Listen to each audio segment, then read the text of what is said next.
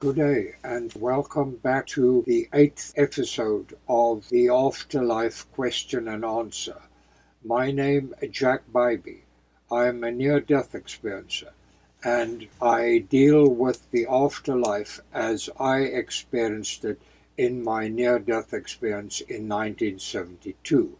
Here is a rather short episode of what I discovered and what I subsequently told the International Association of Near-Death Studies in 2006, I think it was, at the Association Love Fest in Virginia Beach, Virginia. I was invited onto the Experiencer panel, a closed meeting per se, in which near-death experiences could tell their story without the threat of media or anything like that. This is what happened. In South Africa, in Cape Town, I was hospitalized. I was rather ill, double pneumonia and a lot of nonsense, other medical stuff. And a little Afrikaner nurse and I got to be friends. She was from the farming area close to my hometown, outside of Cape Town. And Nurse Anita and I, well, we were friends. She always came in, often took an afternoon, even on her days off, to come to what she said to fluff up my pillows and make me feel more comfortable. Well, be that as it may, but then came my death when I flatlined. And in my NDE, all of a sudden, there in spirit was Nurse Anita. And I couldn't quite understand it. And I asked her, what are you doing here? Wherever this is, what are you doing here? And she said, oh, I've just come to fluff up your pillows. But you see the image of the wooden barrier in front? You must not cross that, else you will not be able to go back. I must go on with the rest of my life. But please tell my mother and father that I am so sorry I wrecked the red MGB. And then she was gone.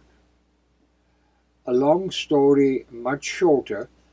Eventually I recover consciousness in hospital bed. And I tell the doctors, and the doctor calls in a nurse. And the nurse looks at me. I tell her what I saw, what I was shown.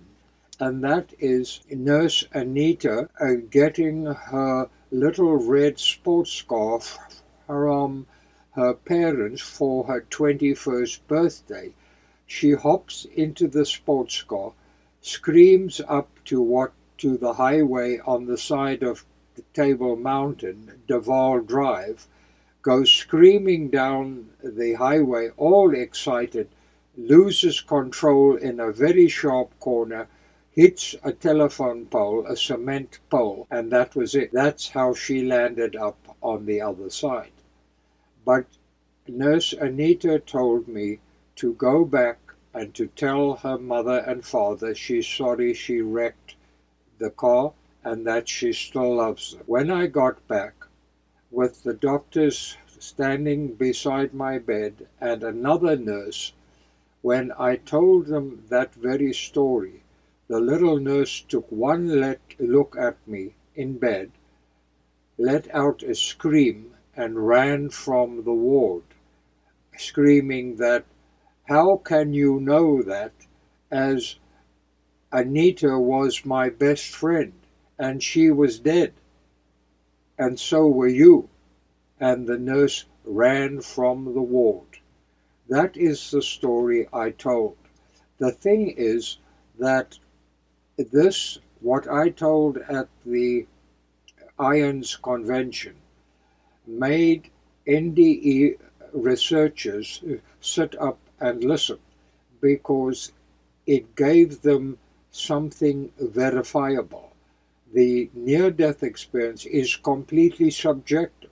You listening to me tell the story, I have no way of proving, I say, or the average NDEer doesn't have anything to prove objectively. However, NDE's researchers, I don't know this for a fact, but they might have gone off and could have checked with the hospital and could have followed up with nurse Anita's parents and could have verified those facts that yes, she did write herself off in a little red MGB. So that's my story for today. I hope you've been able to hear this. I hope you'll continue, and you are welcome if you want to for a $5 donation on my GoFundMe account. That would be much appreciated. Many thanks. Chat to you soon. Jack out.